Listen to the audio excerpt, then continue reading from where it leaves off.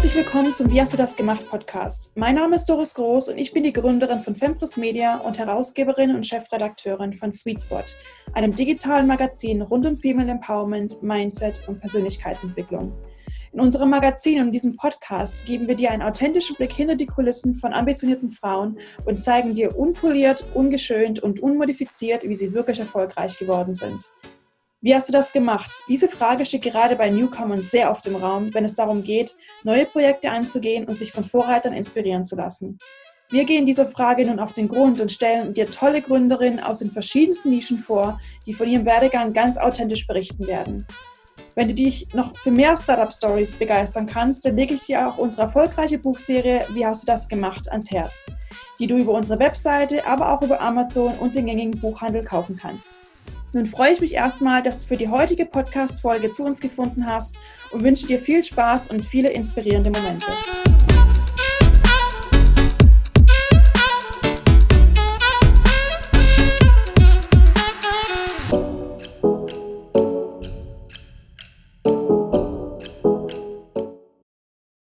Hallo und herzlich willkommen zurück im Wie hast du das gemacht Podcast. Unsere heutige Episode dreht sich um ein Thema, das einem Schmetterling in den Bauch treiben kann, wenn es vorhanden ist, aber auch pure Angst durch die Adern, wenn es nicht vorhanden ist.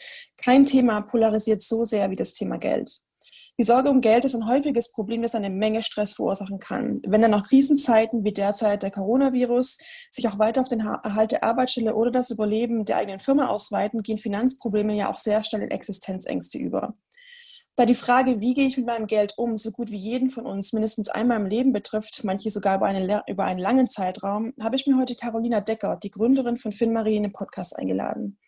Carolinas Mission ist es, Frauen den Zugang zu Geld und das Verständnis im Zusammenhang mit Investitionen zu vereinfachen und sie authentisch und nah zu betreuen.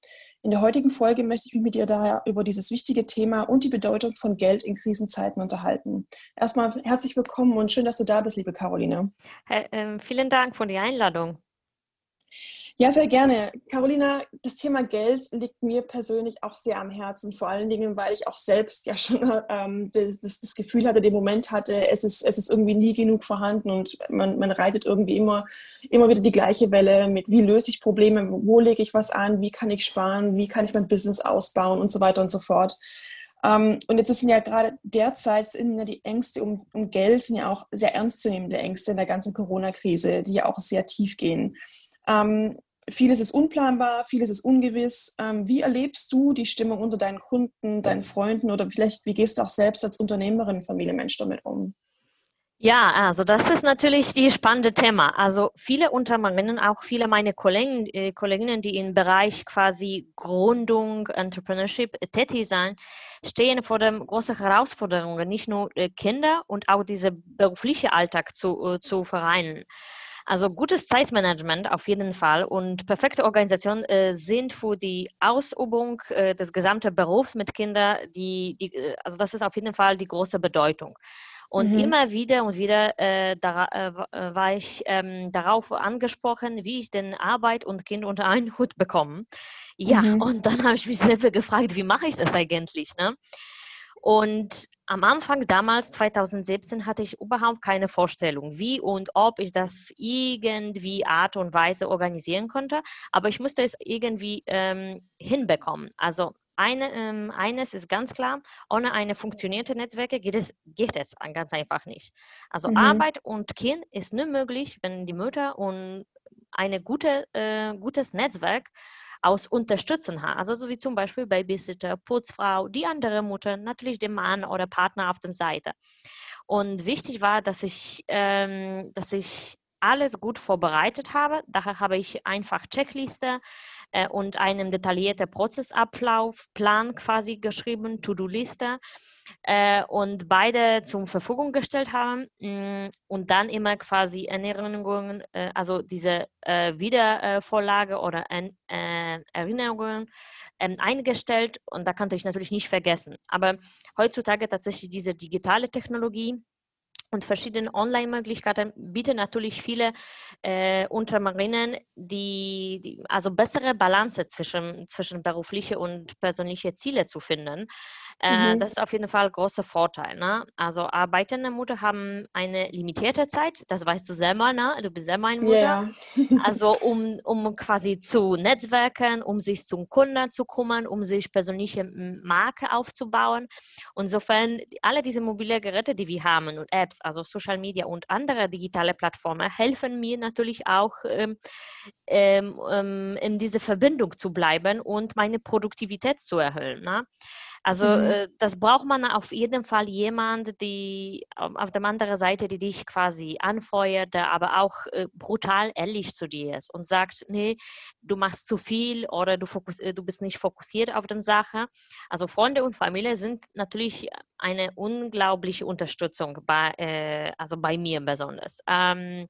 Ich glaube, ohne meinen Partner und auch ohne Netzwerke, die ich habe, würde ich das natürlich nicht schaffen. Also die Sache wie zum Beispiel am Kinder vom Fußball abzuholen oder zum Schwimmunterricht zu bringen, das machen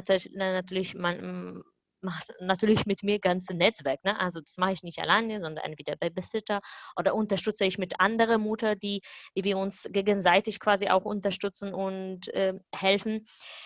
Also das ist auf jeden Fall ein sehr wichtiges Thema. Und ich glaube, ich finde, es ist viel, viel mutiger, um Hilfe zu bieten, wenn man das tatsächlich braucht. Ne? Weil irgendwann kommt man an diesen Punkt, wo man denkt, ich schaffe das nicht mehr. Weil keiner schafft quasi sehr erfolgreiche Unternehmen zu gründen, dazu super mutig von 2 kleinen Kindern zu sein und dann super tolle Frau. Also insofern ist wichtig, tatsächlich auch diese gesamte Geschichte mit Kindern zu teilen. Also, dass die Kinder wissen und verstehen, warum ich nicht zu Hause bin. Also momentan bin ich wegen Corona, ich arbeite von zu Hause. Das musste ich auch meine Kinder erklären. Aber mir war wichtig, meine Kinder das von Anfang an zu zeigen, dass das ist quasi möglich. Dass Mami ist auch in diesem Bereich Business tätig und ich erlaube tatsächlich ganz häufig meine Kinder, sich bei dem, was ich tue, tatsächlich einzubringen. Ich erkläre Sachen, was ich mache beruflich, warum treibt mir das, dieses Thema Frauenfinanzen. Und natürlich, ich habe dieses Gefühl, dass ich bekomme tatsächlich kleine Unterstützung auch von ihnen. Ne? Sie verstehen jetzt auch dieses Thema ziemlich gut.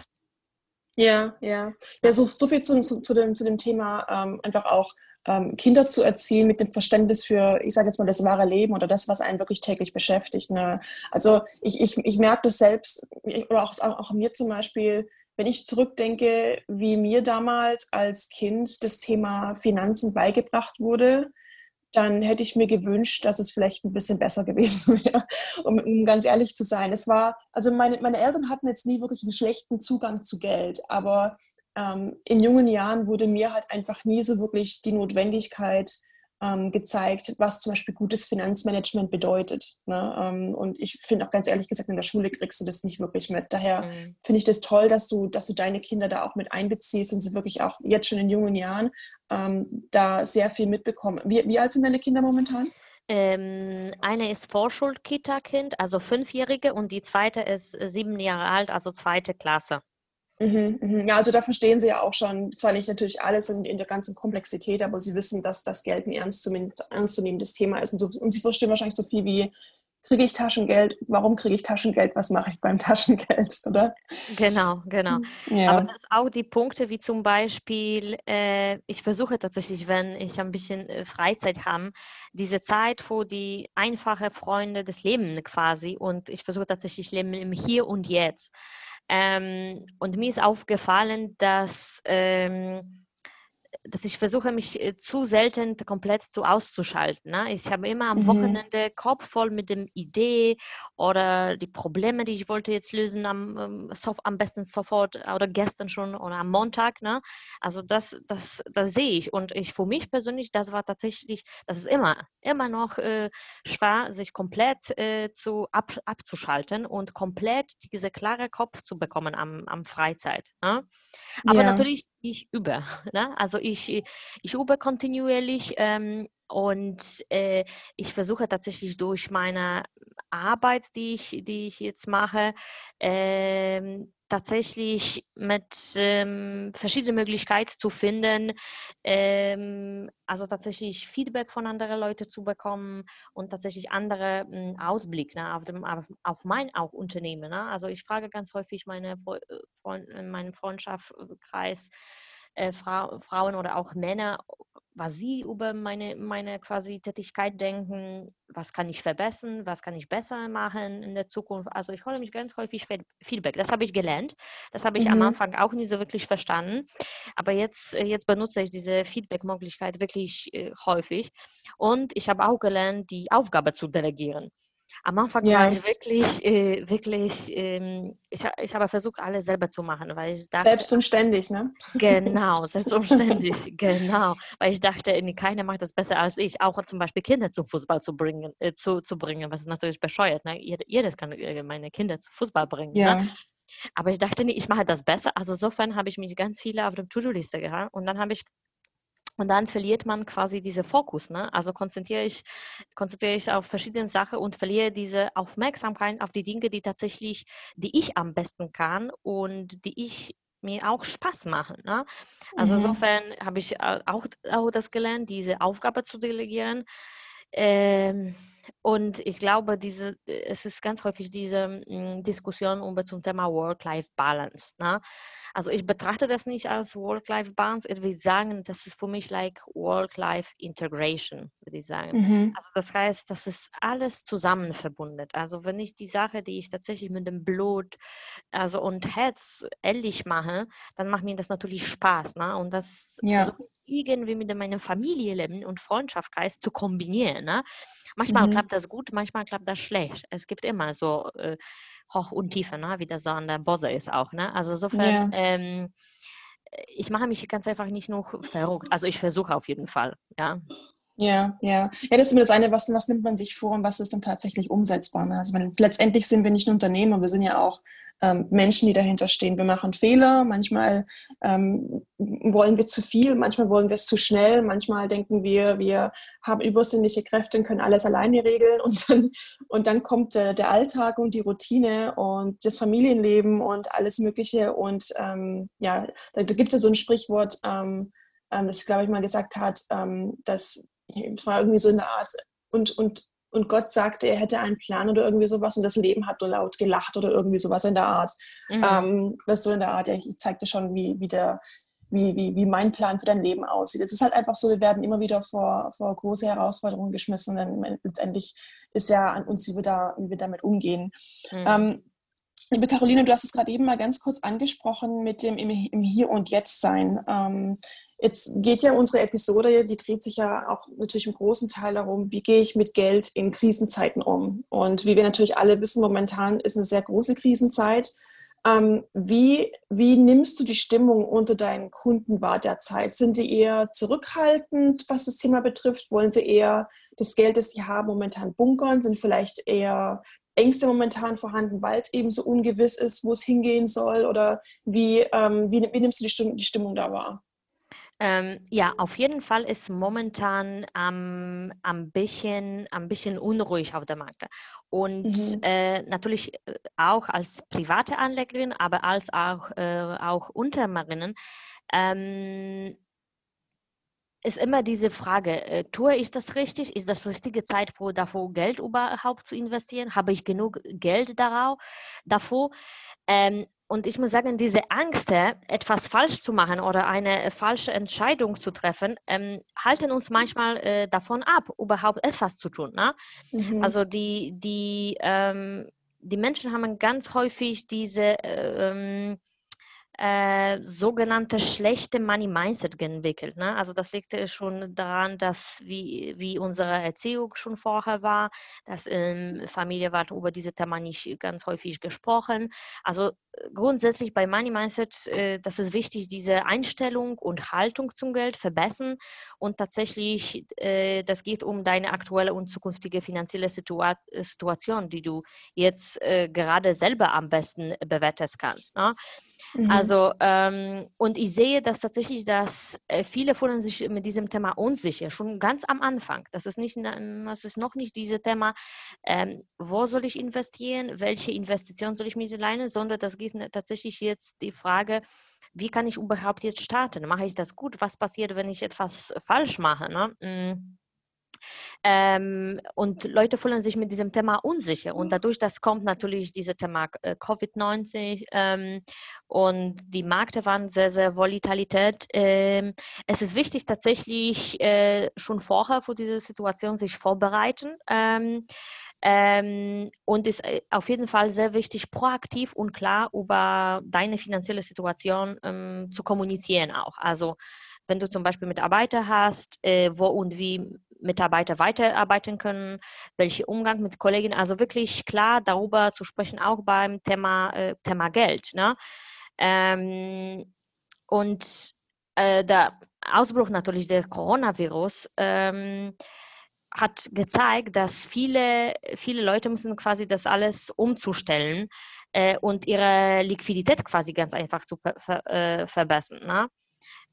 Und ich würde sagen, als quasi mein Tipp, was würde ich machen, tatsächlich jetzt als privat oder beruflich, dann sage ich, mach du nur was du wirklich verstehst. Also Status Quo ist deine Finanzplanung, deine Strategie, deine Notgroschen aufbauen. Gerade in der Zeit von Corona ist extrem wichtig, diese Notgroschen zu haben, Minimum 3 bis 6 Monate Nettogehalt auf dem Konto und tatsächlich überlegen, wohin möchte ich mit meinem Geld, was möchte ich mit meinem Geld im kurzfristigen Zeithorizont, langfristigen Zeithorizont erreichen, wie viel Geld brauche ich überhaupt dafür.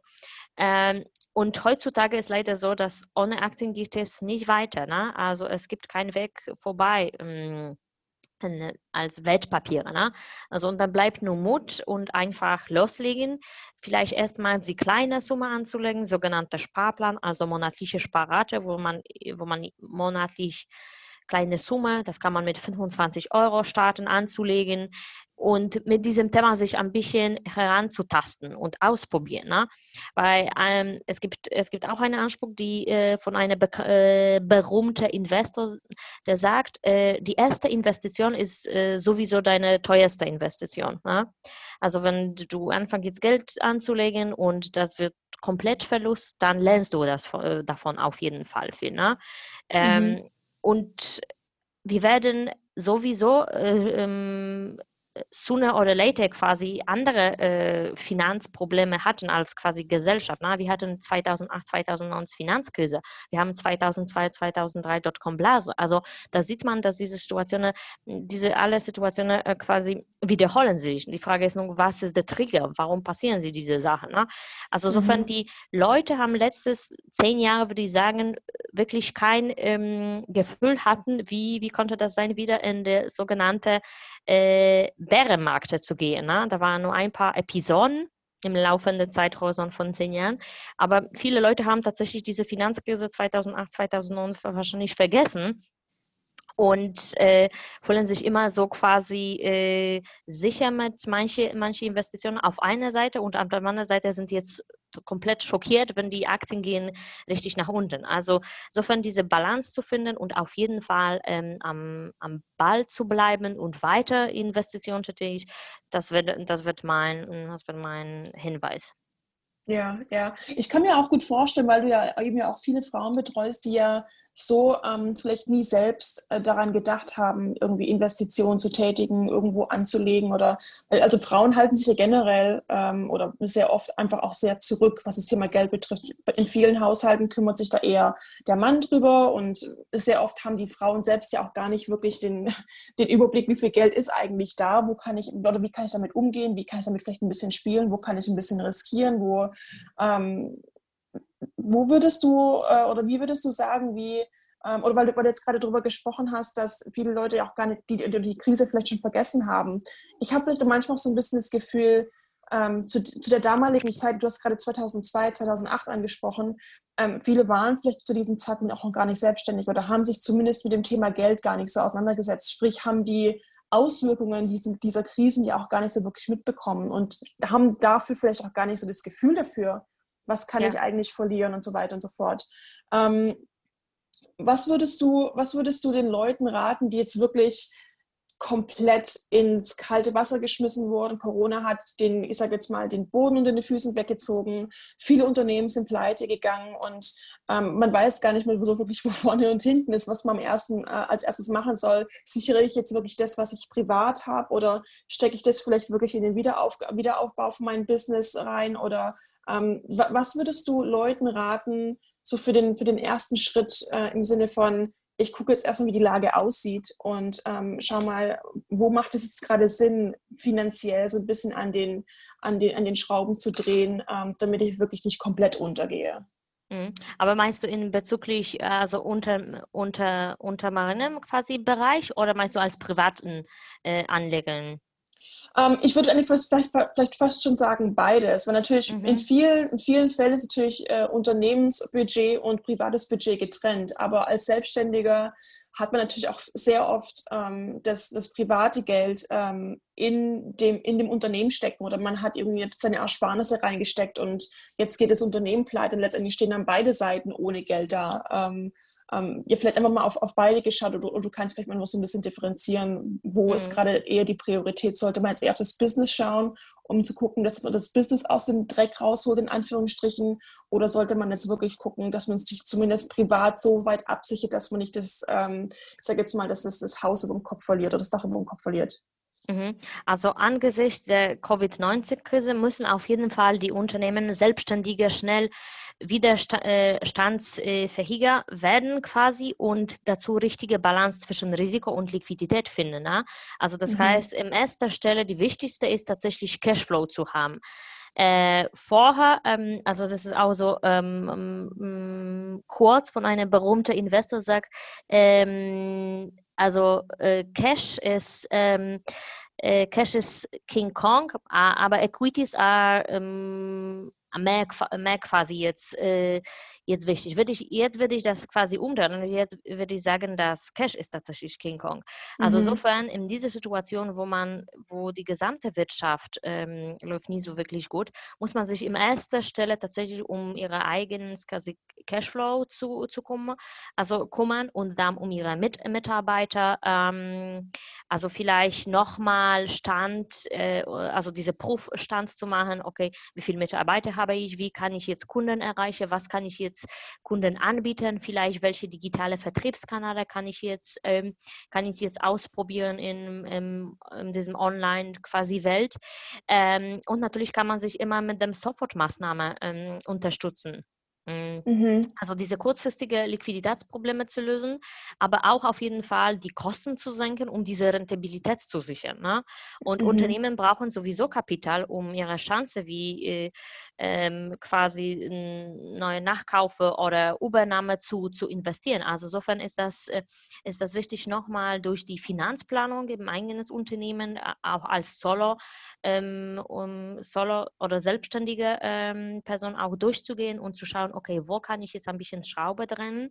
Wie kann ich meine Liquidität verbessern? Wie kann ich meine laufenden Kosten quasi jetzt zudecken? Es gibt auch natürlich mögliche bei verschiedenen Kredite, die man anhalten kann, oder zusätzliche Soforthilfe-Programme. Also das soll man auf jeden Fall durchschauen und sehen. Und das ist natürlich, also diese Corona-Pandemie sorgt schon seit dem Anfang dieses Jahres für diese Turbulenz an der Aktienmarkt. Und es sind die Kurse ganz stark eingebrochen, dann haben sie sich kräftig erholt und doch es kommt immer wieder zu Rückschlagen. Aber das gehört dazu. Ne? Das gehört zu der gesamten Börsen. Also wenn ich als Privatanleger überrascht bin, warum die Kurse gehen jetzt so schnell nach unten, so tief nach unten, das heißt, ich habe das wirklich nie so gut verstanden. Ne? Und also unabhängig von Corona ist ja früher oder später wahrscheinlich sowieso gekommen. Genau, Ne? aber langfristig zu denken, weil das ist auch natürlich die Vorteile, die wir als Frauen, besonders als Frauen, als Privatinvestoren ganz häufig benutzen und manchmal ganz häufig sehr, sehr, sehr unbewusst. das liegt wahrscheinlich in unserer Natur, keine Ahnung. Ich bin keine Psychologin, aber ich gehe davon, also ich habe solche Beobachtung auf jeden Fall gesehen, dass die Frauen, die mit uns zusammen investieren, sie denken viel, viel langfristiger. Ne? Also das geht nicht um schnell Timing und tatsächlich die Portfolio neue Aktien zu kaufen, wenn die Aktien sind tief unten, sondern das geht um langfristige, nachhaltige Investment. Das geht um tatsächlich nicht nur hohe Rendite zu erzielen, sondern das geht um tatsächlich hohe Rendite zu erschaffen, sondern das geht um tatsächlich etwas Gutes zu tun, etwas verbessern quasi. Ne? Und im Schnitt alle 15 Jahre Perioden haben Anleger für das eingesetzte Geld eine Rendite von 7-8% im Jahr gesehen. Ne? Und auch die Deutsche Aktieninstitut, Deutsche Wirtschaftsinstitut, also diese alle Wirtschaftsexperten, sie betonen das auch, dass durch Corona nach Jahren schwäche Preise, wenn ich Investitionen kaum Kapitalbedarf, kommt auf jeden Fall diese Erholungsphase. Die Frage ist nur, wie lange das dauert. Ne? Ja, und schaffe ich es bis dahin? Ne? Genau. Schaffe ich dahin, ob ich als Privatperson und ob ich als Verbraucherschützer, welche Entscheidung muss ich jetzt treffen? Dann würde ich sagen, mein Rat wäre tatsächlich breit zu streuen. Ne? Und klar, für die reine Aktienmarke braucht man auf jeden Fall aktuell starke Nerven. Das muss man sagen. Ne? Also insofern, das ist wichtig, nicht Portfolio breit zu streuen, so diversifizieren und nicht alles in Aktien zu packen, sondern auch in Anleiheprodukte. Ne? Und im Prinzip ist eine gute Idee, eine teils privates Geld über lange Zeithorizont am Aktienmarkt anzulegen. Und die Rendite waren in der Vergangenheit, wie gesagt, meistens gut. Ne? Also dabei konnte man auch sogar die Verluste vermeiden. Ne? Das war der erste Punkt. Und die zweite, wenn ich nicht auf dem höchsten Punkt des Marktes einkaufe, sondern weit darunter, verbessere ich meine Chance auf eine ordentliche Rendite. Und es vermeidet sich das natürlich auch die Risiko, ne? Und lange in der Verlusthorizont quasi zu bleiben. Und die beiden Effekte kommen zusammen. Ne? Also insofern würde ich ohnehin nur ein Teil des Geldes tatsächlich im langfristigen Zeithorizont jetzt momentan einzulegen, wie zum Beispiel im Sparplanportfolio. Und also eines Drittes würde ich jetzt das machen. Und die zweite Drittes würde ich ein bisschen abwarten und schauen, was kommt. Falls die zweite Welle kommt, ne? Dann war natürlich Schicksal, aber das war auch natürlich gute Möglichkeit, dann wieder anzulegen. Ne? Also ich lasse mich ganz einfach Zeit, ne? Mich ein bisschen an diese Situation zu gewöhnen, ein bisschen diese Situation besser zu verstehen und von allem versuche ich tatsächlich berücksichtigen andere Botschaften. Also Zahlen sind natürlich klar, alle wichtigsten, aber ich gucke das auch, wie die gesamte Märkte funktionieren. Nicht nur in Deutschland, sondern auch in USA-Märkte. Ne? Was kommt raus darauf? Ne? Auf jeden Fall würde ich mit kleinen Summe starten und über meine Ziele, über meine finanzielle Planung ein bisschen so mehr Gedanken machen. Jetzt in diesem Zeitpunkt, wo wir sowieso alle zu Hause sitzen, da haben wir ein bisschen so quasi mehr Zeit, mit diesem Thema sich zu beschäftigen. Ne? Ja. Ich glaube ganz ehrlich, als jemand, der sich vielleicht noch nicht so sehr damit auseinandergesetzt hat, das hört sich unglaublich komplex an, also für mich zumindest. Es sind natürlich auch viele Fachbegriffe, die damit reingeschmissen werden, aber ich glaube, um wirklich den Markt zu verstehen, also wie Geld in Sachen von Aktien und Anlagen, Investitionen und so weiter funktionieren, das ist, glaube ich, eine komplett neue Welt, die du da den Frauen auch aufmachst. Ne? Was würdest du denn sagen, wenn jetzt jemand sagt, okay, ich habe vielleicht ein kleines Sümmchen beiseite liegen. Ich weiß nicht, gibt es da irgendwie ein Minimum, was man da haben sollte? Oder was würdest du jemandem raten, oder kann man generell auch schon investieren, wenn man zum Beispiel selbst noch ein bisschen verschuldet ist, irgendwie einen Hauskredit hat und so weiter und so fort? Oder würdest du wirklich sagen, wenn ihr damit anfangt, dann bringt erstmal eure Finanzen so weit auf den grünen Zweig, dass es nirgendwo zwackt, dass ihr auch wirklich Geld zur Verfügung habt und vielleicht nicht unbedingt dann mit Geld spielen oder riskieren, wenn es nicht euer eigenes Geld ist, sozusagen? Nee, also auf jeden Fall, also auf die Idee zu kommen, quasi Kredit aufzunehmen, um Geld zu investieren, da würde ich auf jeden Fall das abraten. Wirklich, das macht überhaupt keinen Sinn.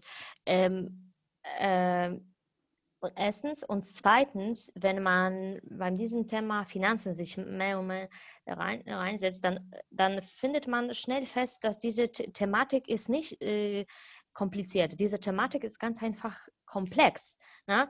Also das heißt, muss man von verschiedenen Ecken dazu nochmal schauen. Würde ich sagen, an erster Stelle, wenn ich Kleingeld zur Verfügung habe, da würde ich mit den Regeln 50, 30, 20 starten. Also das ist die Regel, die zeigt, wie kannst du deine Einkommen clever quasi aufzuteilen, damit du genug Geld zum Sparen, für die kluge Geldanlage und auch für die Altersvorsorge hast. Ne?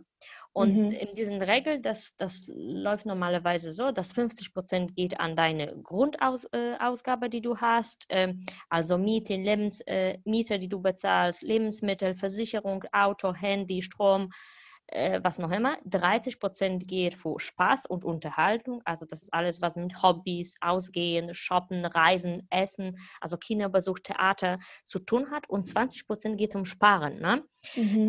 Aber das heißt nicht, dass dieser Komplettanteil muss an Sparen gehen. Das hängt natürlich davon ab, in welche Lebenssituation du als Frau jetzt gerade befindest dich. Ne? Also manche, die zum Beispiel ein kleines Kind haben, sie schaffen das nicht, 20% zu sparen, sondern vielleicht maximal 15%. Aber das ist vollkommen okay. Die Idee ist nur, dass du diese ganze Thema gut begreifen kannst selber für dich, ne? Dass du weißt, okay, vielleicht momentan kann ich nicht 20% auf der Seite legen zu sparen, aber mein Ziel wäre quasi im nächsten 2 Jahren tatsächlich die 20% zu haben. Ne? Also das geht um tatsächlich wirklich die eigenes Zahlen zu kennen und wissen, wie kann ich ein bisschen mit diesen Zahlen jonglieren. Ne? Und damals, als ich keine Kinder hatte, das konnte ich locker 20% oder mehr als 25% auf dem Seite legen. Jetzt als Mutter von 2 kleinen Kindern habe ich mir das komplett umgeschichtet, wo ich quasi 10% weiter für meine Altersvorsorge und Vermögensaufbau auf der Seite legen, aber der Rest 10% lege ich an Kinder zum Beispiel. Ne? Und das ist wieder schon auf 2 geteilt. Ne? Also das hängt natürlich an der Lebenssituation, wo ich mich gerade jetzt befinde, ne? Und meine Ziele. Was möchte ich mit dem Geld machen? Ne? Ich habe sehr, sehr froh angefangen, tatsächlich Geld von meinen Kindern anzulegen. Also als sie damals die Kleine waren, also sie haben diese Steuernummer bekommen, ne? Und dann Geburtsurkunde, und dann mit dem Steuernummer und Geburtsurkunde bin ich zum Online-Bank quasi geklopft, und da habe ich die Junior-Konto angelegt quasi. Ne? Und seit dann überweise ich monatliche kleine Sparrate. Und das kann man natürlich nicht vergleichen mit jemandem, der keine Kinder hat, oder mit jemandem, die ist schon zum Beispiel verschuldet oder hat eine Kredite. Ne? Oder die bekommt eine Immobilie als Teil der Erbschaft. Ne? Diese Situationen sind andere, aber bei jeder Situation kann man tatsächlich auf jeden Fall die Lösung finden, wenn man nochmal ein bisschen auf der Seite von Einkommen und Ausgabe geht. Tatsächlich, wie viel Geld kommt rein, wie viel Geld geht raus. Ne? Und wie kann ich jetzt versuchen, tatsächlich sogenannte Network, also die Einkommen minus Ausgabe, wie kann ich tatsächlich jetzt diese Network dann vernünftig investieren? Und wenn das auch nur 25 Euro pro Monat ist, das ist kein Problem, weil heutzutage kann man mit 25 Euro Sparplan zu starten. Ne? Ja, ich denke, es ist auch wichtig zu verstehen, dass also, wenn man jetzt hier von Geldanlegen spricht, es muss ja nicht gleich sein, dass man da jetzt groß irgendwie in Aktien investiert oder sonst irgendwas, sondern ich denke, an erster Priorität, wenn man in der Lage ist, wirklich zu sparen, ob es jetzt für sich selbst oder für seine Kinder ist, dann kann man ja auch schon, wie du gerade schon sagst, mit 25 Euro noch was zur Seite legen. Klar, es kommt jetzt nicht gleich die große Summe zusammen und irgendwie man kann sich jetzt in einem Jahr irgendwie auf einen vierstelligen Betrag zurückschauen, aber ich denke, hier geht es im Endeffekt darum, dem Ganzen eine Priorität zu geben, das nicht so komplett auf die Seite zu schieben, weil es werden irgendwann mal Phasen kommen, wie man ja auch jetzt sieht, total unerwartet aus dem Nichts, aber man bricht irgendwie alles um einen herum zusammen und verliert so ein bisschen die Kontrolle, dass man eben nicht so komplett, ich sage jetzt mal nackig auf gut Deutsch gesagt, dasteht und gar nichts hat. Ne? Klar, wenn man in der Lage ist, Geld zu investieren, umso besser. Dann kann man auch so ein bisschen damit spielen. Aber ich denke, ein unnötiges Risiko einzugehen von dem Markt, wenn man vielleicht nichts versteht, es sei denn, man hat jemanden wie euch an der Seite, der einem das Ganze ein bisschen erklärt, dem man da auch vertrauen kann. Aber ich denke, so als Grundpfeiler vielleicht ganz am Anfang gesehen, für jemanden, der sich jetzt erst mit dem Thema Geld einlegen oder Geld sparen oder irgendwie generell Budgetierung irgendwie auseinandersetzen möchte, ich denke, es ist einfach mal das Verständnis zu haben, dass Geld sparen und der bewusste Umgang, wo stecke ich mein Geld wie hin und wie gehe ich damit um, was kommt rein, was geht raus, was kann ich zur Seite legen. Ich denke, das Grundverständnis einfach da zu haben, ist, denke ich, erstmal sehr entscheidend, dass man einfach vorbereitet ist. Ne? Genau, und wichtiger Punkt ist, dass jeder von uns hat andere Lebenssituationen und Lebensmöglichkeiten, Bedürfnisse von allem. Ne? Als Mutter, als Single, als Verlobte, als Karrierefrau, was noch immer. Ne? Und wichtig ist, dass jeder von uns selber für uns entscheiden, unsere persönliche Finanzplan. Was passiert, wenn ich zum Beispiel Gehaltserhöhung bekomme? Ne? Wie will dann meine Sparquote sich verändern? Ne? Kann ich mit dem Gehaltserhöhung quasi dann 20% auf der Seite anlegen oder bin ich immer so Ausgebertipp? Ne? Auch wenn man aus einer eigenen Wohnung mit dem Partner zusammenzieht und sich daraus die Ausgabe für Miete, Strom, Gas reduziert, bietet es sich auch natürlich Sparquote zu erholen. Ne? Also das ist jetzt die Frage, wo ich gerade mit meinen Finanzen stehe und was möchte ich mit meinen Finanzen in der Zukunft erreichen. Und das ist extrem wichtig, diese Ziele tatsächlich so smart wie möglich tatsächlich einzusetzen. Also sehr konkret von allem, sehr selbstbewusst und von allem mit dem Hinterkopf tatsächlich richtige Zahl zu haben. Also zum Beispiel, wenn ich sage, ich möchte früher in Rente gehen, ich möchte in Rente mit 60 gehen. Wie viel Geld brauche ich dafür, jetzt zu sparen, um tatsächlich in meinen Ruhestand früher zu gehen? Ne? Schaffe ich tatsächlich mit dem 1.000 Euro gesetzliche Rente, also durchschnittliche gesetzliche Rente, also in Deutschland bei Frauen liegt zwischen 900 Euro bis maximal 1.200 Euro. Ne? Die Frage ist das genug für mich? Oder habe ich andere Erwartungen? Ne? Also das kann man quasi alles tatsächlich nachrechnen. Und ich glaube, wenn man diese Zahl im Kopf hat, dann ist natürlich einfacher, diese Priorisierung zu machen, was du vorher schon gesagt hast. Und tatsächlich vielleicht sich besser auf bestimmte Sparziele auch fokussieren. Ne? Ja, das stimmt. Carolina, ich würde gerne mit dir mal ganz kurz über das Thema Kredite sprechen.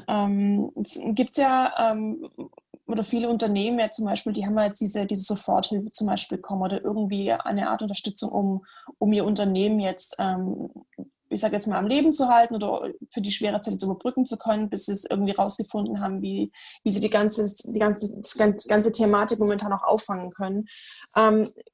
Was würdest du, also sag mal erstmal so, niemand nimmt gerne Kredite auf, ne? Aber manchmal ist es vielleicht das Einzige, was am Unternehmen oder auch Privatpersonen helfen kann, aus der Durststrecke rauszukommen. Was würdest du derzeit Leuten oder Unternehmen raten, wenn sie sich Gedanken darum machen, einen Kredit aufzunehmen, vielleicht zur Überbrückung oder irgendwie Warenbeschaffung oder, weiß ich nicht, vielleicht einfach auch Gehälter zum Beispiel auszugleichen? Gibt es da momentan irgendwie Unterschiede am Markt von den Angeboten her oder würdest du momentan eher davon abraten, weil keiner so wirklich weiß, wo geht es mit dieser ganzen und wie lange dauert das noch an und so weiter und so fort. Gibt es da irgendwas, was du Unternehmern raten würdest? Oder vielleicht auch abraten würdest? Also ich werde tatsächlich mich ein bisschen mit diesem Thema Corona-Hilfe also beschäftigen, also tatsächlich Unterstützung für die Unternehmen, also für die Unternehmen, die momentan tatsächlich zur Verfügung stehen. Das hängt natürlich davon ab, wie viel Geld brauche ich tatsächlich. Ne? Es gibt zum Beispiel Soforthilfe oder Zuschüsse-Programme für die Kultur-Medienunternehmen mit mindestens 2 Beschäftigten, und diese Zuschüsse sind bis 25.000 Euro. Also hat man auf jeden Fall diese Soforthilfe-Optionen.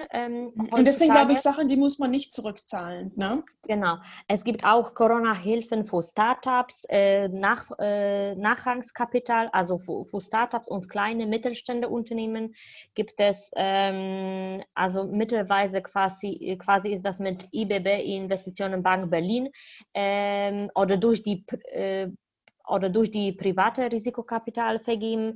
Also es gibt auf jeden Fall Optionen. Die Frage ist natürlich, wo ich mich gerade als Unternehmen, wo ich gerade stehe, kann ich mir überhaupt auf manche Konditionen tatsächlich zustimmen, wäre das für mich relevant, weil die klassische KfW-Kredite für etablierte Unternehmen, die zum Beispiel Minimum 5 Jahre am Markt sind, dann hat man reduzierte Zinssatz von 1 bis 2,2% pro Jahr und 90% dem Bankenrisiko übernimmt KfW und die Rest quasi die Hausbank. Aber dann ist natürlich die Frage, wie viel Geld brauche ich dazu? Ne? Wie lange ist der Zeithorizont für die Rückzahlung? Ne? Kann ich das tilgen zum Beispiel? Also das sind viele Parameter, die muss man auf jeden Fall betrachten, bevor man überhaupt in einen Kredit geht. Wie gesagt, weil es gibt die Kredite über 800 Euro bis 100.000 Euro. Kann man immer diese verschiedenen Optionen haben für die kleinen Unternehmen. Das ist diese Corona-Hilfe, die jetzt gerade auch ziemlich populär ist. Das war auch diese Soforthilfe für einige Unternehmen. Also das muss man auf jeden Fall nochmal durchrechnen. Was lohnt sich mir jetzt quasi besser? Vielleicht lohnt sich mir besser jetzt quasi meine Mitarbeiter in Kurzarbeit zu schicken, ja. Und dann ein Jahr quasi den Kapital nochmal zu sichern, und natürlich Cashflow zu verbessern. Aber das hängt natürlich davon ab, in welchem Bereich bist du tätig als Unternehmen. Ne? Ja. Und wie viele Sachen hast du irgendwie, ich sage jetzt mal, am Leben zu halten? Ne? Also jemand, der jetzt ein Online-Business hat, also ich zum Beispiel, ich habe zwar ein kleines Team, aber ich habe jetzt zum Beispiel kein Bürogebäude, wo ich jetzt Miete zahlen muss, weil wir halt irgendwie komplett remote aufgestellt sind. Und ich meine, klar, ich glaube, ihr habt ja ein Office in Berlin, ne? Genau. Und ich meine, da kommen natürlich bei euch auch schon ein ganz anderes Sümmchen zusammen, die ihr für den monatlichen Unterhalt braucht, wie jetzt bei mir zum Beispiel. Ne? Genau. Und wir haben auch die Eingestellte, also insofern ist das auch, aber siehst du, das habe ich auch, das ist immer so, dass man denkt, man hat über alle Aspekte nachgedacht. Überhaupt nicht, weil wir haben zum Beispiel verpasst, diese Möglichkeit, die Office zu kündigen. Ne? Wir haben überlegt, tatsächlich die Office zu kündigen, weil wir haben unsere gesamte Modell quasi online gestellt. Wir machen jetzt diese Honorarberatungstermine online. Ne?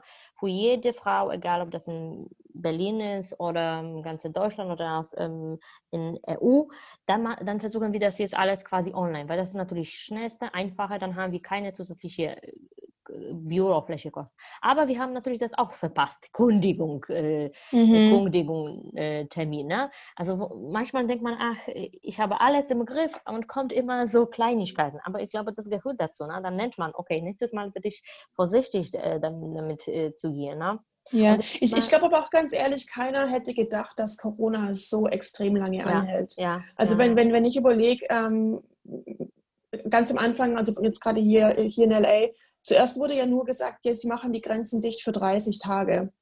Und das ist jetzt Monate her. Also also die Grenzen sind zwar jetzt wieder offen, aber das ganze Chaos ist ja immer noch da, und es wird ja auch noch eine Weile bleiben. Ich glaube einfach, dadurch, dass keiner oder sehr wenige von uns jemals in dieser Situation war, hat ja auch keiner so wirklich den Ernst der Lage irgendwie ausfindig gemacht oder ausfindig machen können. Und entsprechend gibt es natürlich Leute, die schneller handeln konnten, weil sie generell schon ein sehr, ich sage jetzt mal, leanes Businessmodell aufgebaut haben. Sie haben jetzt nicht so viel Sachen gehabt, auf die sie hätten sorgen müssen, wie jetzt zum Beispiel eben Bürogebäude oder ein großes Team oder was auch immer. Und aber ich glaube, keiner konnte wissen, dass das so extrem ausartet. Und entsprechend, klar, jeder musste dann einfach entsprechend die Konsequenzen tragen. Ne? Ja, und das Problem ist, wir wissen nicht, was zukünftig kommt. Ne? Ja. Also wir wissen nicht nur, wie weiter sich die Anzahl von Neuinfektionen entwickeln, und wir wissen auch nicht, wie schnell die Regierung, die EZB oder bei euch Fed wird die quasi schnell die Hilfe quasi rauszuholen. Na? Also das heißt, das weiß man auch nicht, ob die Zinsen werden immer noch so niedrig bleiben wie die Zukunft. Und deswegen ist extrem jetzt wichtig, diese Diversifizierung und von allem diese Vermögensstreuung zu halten. Ne? Also idealerweise soll man sich tatsächlich mit verschiedenen Anlageformen beschäftigen, um auch zu wissen, wo das Risiko ist, wo ich eine Chance sehe. Also diese Chance-Risiko ist tatsächlich momentan die entscheidend. Ne? Und wer Risikofreund ist, natürlich kann man mehr in Aktien investieren. Aber dann braucht man auf jeden Fall sehr, sehr starke Nerven. Ne? Ja, absolut.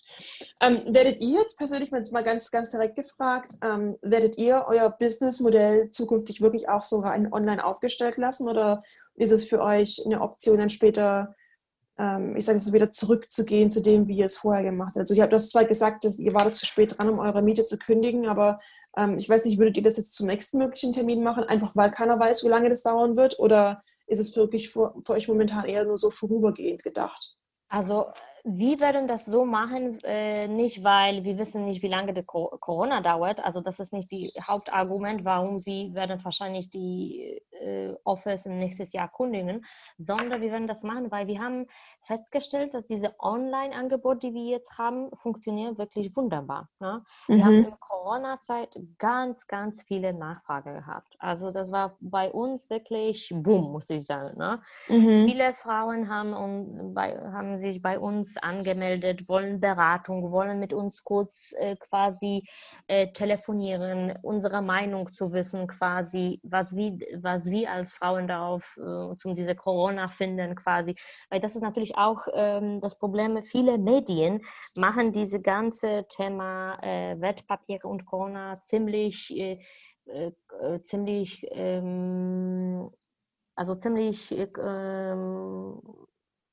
also ziemlich schnell, also meine Güte, habe ich mich jetzt also bei vielen Medien ist das wirklich sehr, sehr kompliziert vorgestellt, ne? Ja. Sehr kompliziert, heute ist News, also die Aktien gehen 20 nach unten, morgen ist News, der will sich in 2 Monaten wiederholen, weißt du, also das kriegt man zu viel Input von Medien und ist man selber unsicher, okay, in welche Richtung soll ich jetzt gehen? 2 Monate vorher war das, jetzt ist das. Soll ich trotzdem die Anleihe haben im Portfolio oder nicht? Also viele unsortierte Informationen kommen. Ne? Also diese Informationen, die wir bekommen, müssen durch die gesamte Dschungel Produkte verschieden auch gehen. Also insofern unsere Rolle als Finmari ist das erste quasi nochmal zu filtern, okay, lass uns schauen, was die Experten aussagen von US zum Beispiel, weil dann die Nachrichten US oder China kommen ziemlich Aufruhr. Insofern, wir filtern diese Informationen und dann sagen wir, okay, ist das plausibel überhaupt? Macht das tatsächlich Sinn? Oder sollen wir trotzdem ein bisschen abwarten, ne? Und vielleicht weiter auf dem Kurs, die wir vorher hatten, schon bleiben, ne? Und bezüglich meinem Unternehmen, also ich würde, wie gesagt, online weiterbleiben. Warum? Weil ich sehe dann Potenzial. Ich sehe dann Potenzial. Ich sehe das Potenzial, dass viele Leute sind mit diesem Thema Homeoffice, haben sich schon gewöhnt und wenn wahrscheinlich in der Zukunft weiter Homeoffice machen, also viele Unternehmen bringen auch dieses Thema Homeoffice Und auch dieses Thema Home Work-Life-Balance. Also insofern werden wir das weiter online machen, unabhängig davon ab, ob die Corona wird 2 Monate dauert oder länger. Ja, ja. Ich glaube, das war auch mein Gedanke, als das Thema mit dem Homeoffice zuerst so aufgekommen ist, ich für mein Unternehmen ja auch schon eigentlich schon seit Beginn an total remote, aber ich habe mir auch schon gedacht, also wenn die ganzen Unternehmen jetzt rausfinden, wie einfach es ja eigentlich ist, das Ganze auch online aufzuziehen, dass wirklich eine Präsenz nicht zwingend da sein muss in einem Büro, sondern dass auch wirklich auch so funktionieren kann, werden viele Leute oder auch werden viele Unternehmen daran ja auch Blut geleckt haben und einfach sehen. Also klar, es sind auch hat natürlich viel mit Vertrauensbasis zu tun, zu gucken, wie reagieren oder wie arbeiten die Mitarbeiter, wenn sie eben nicht präsent sind oder der Chef vielleicht einem über die Schulter schaut. Aber ich glaube, wäre Corona nicht da gewesen, dann wären, glaube ich, viele der Unternehmen den Schritt auch erst gar nicht gegangen, weil es wirklich vielleicht an ein traditionelles Businessmodell geknüpft war. Aber jetzt waren sie sozusagen dazu gezwungen, das Unternehmen weiter leben zu lassen und haben jetzt irgendwie natürlich Blut geleckt und natürlich gesehen, oh, eigentlich funktioniert das ganz gut und unsere Mitarbeiter sind ja doch imstande, ihre Arbeit so zufriedenstellend zu machen und man hat sich halt irgendwie arrangiert. Und es würde mich nicht wundern, wenn wirklich viele Unternehmen jetzt sagen würden, weißt du was, Corona war eine tolle Prüfzeit für uns und hat unser ganzes Konzept quasi so ein bisschen auf den Kopf gestellt. Und wir nehmen da jetzt einfach das raus, was für uns sehr gut funktioniert hat. Und ich denke, bei vielen wird es auch einfach das Homeoffice sein, das bestehen bleibt, zumindest zu einem gewissen Grad. Aber das zeigt nochmal, wie wichtig ist diese private Vorsorge, wie wichtig ist nicht nur für uns Frauen, sondern grundsätzlich für die Gesellschaft, dieses Thema Vermögensaufbau, Altersvorsorge. Ne? Ja. Und das zeigt noch immer, dass es immer wichtiger und wichtiger. Und der Staat hat natürlich eine große Aufgabe, auch denen, die wenig sparen können oder wenig Vermögen haben, von verschiedenen Gründen. Habe ich keine reiche Eltern, habe ich nicht geerbt und so weiter und so fort, bessere Möglichkeit zu geben, zu sparen. Ne? Jetzt hat Staat festgestellt, okay, wir müssen auf jeden Fall die Leute, die niedriger verdienen sind, die haben auch so kleine Geschäfte. Ich glaube, das sind 120.000 kleine und Mittelstände quasi Unternehmen, die in Deutschland tätig sind. Die müssen ihnen auch natürlich helfen. Ne?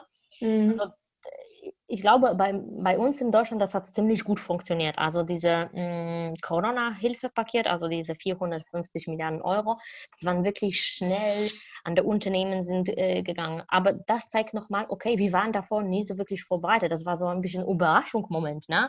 Ja, absolut. Und ich hoffe, dass nicht nur wir als Frauen oder als die private Anlegerin, sondern auch der Staat, sie werden davon tatsächlich lernen und in der Zukunft eine Produkte geben und auch eine Garantie übernimmt, sodass die Kosten gering sind und sodass die private Sparer wie ich oder wie du auch ordentliche Rendite bekommen können. Ne?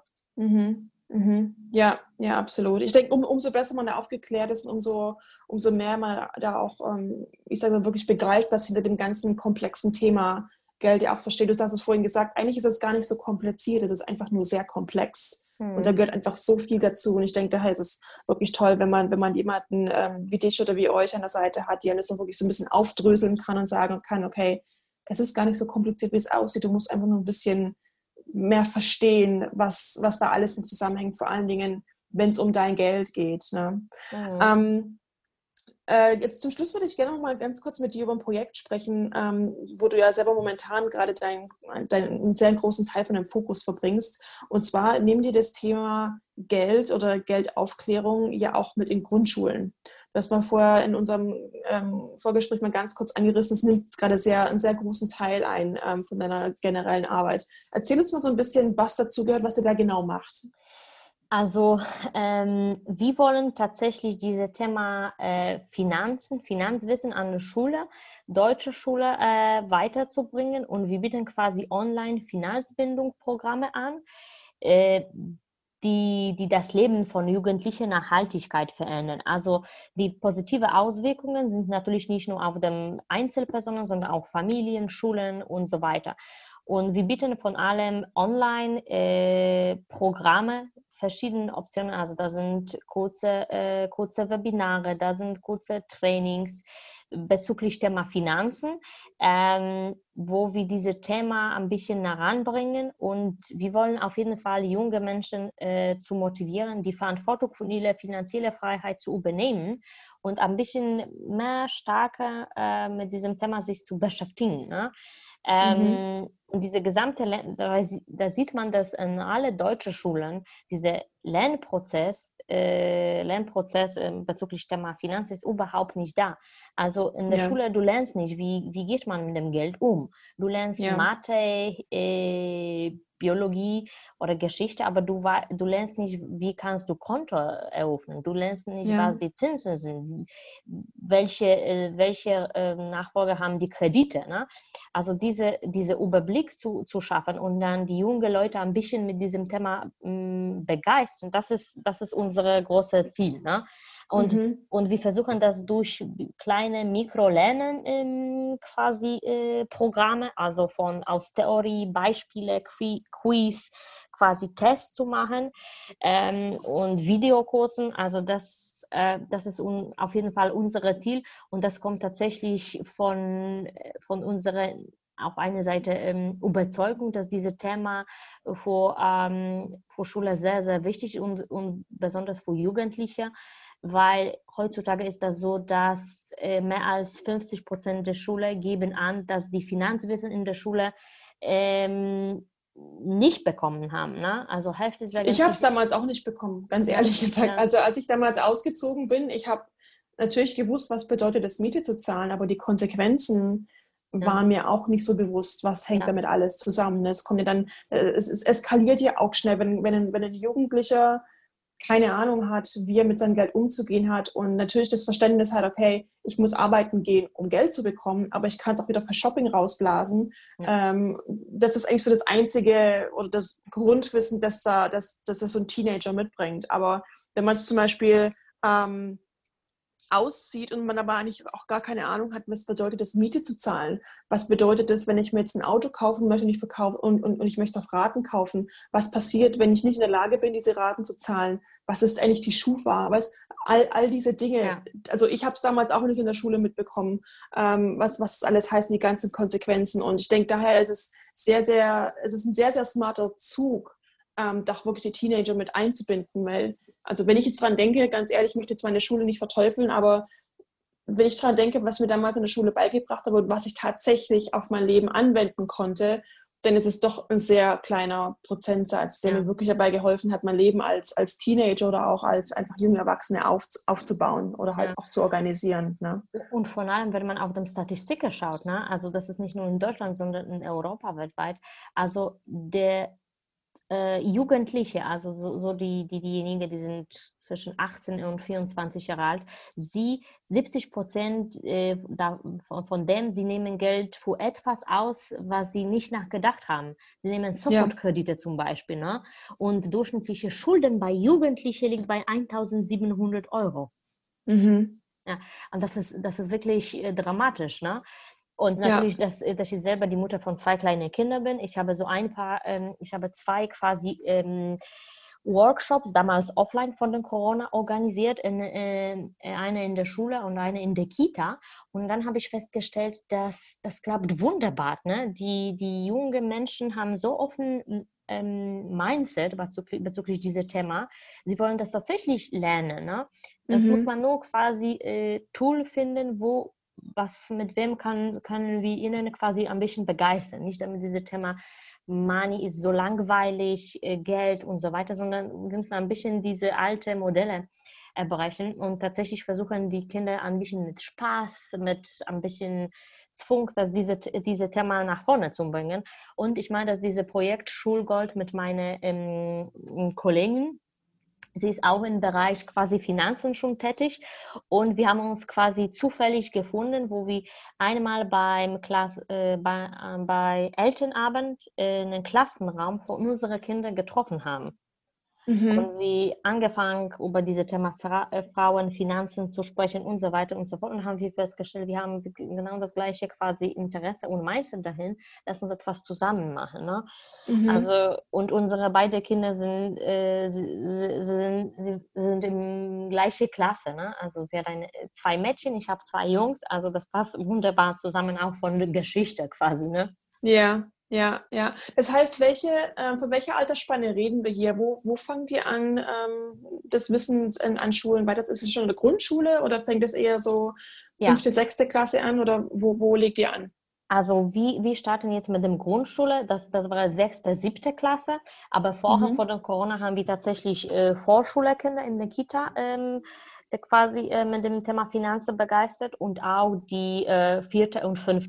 Aber dann haben wir festgestellt, diese 6., 7. Klasse, das sind schon die Kinder, die haben schon Ahnung, sie bekommen Taschengeld und das ist natürlich die Frage, wie kann ich jetzt mein Taschengeld vernünftig quasi sparen oder auch in der Zukunft anlegen. Welche Möglichkeiten gibt es überhaupt? Ne?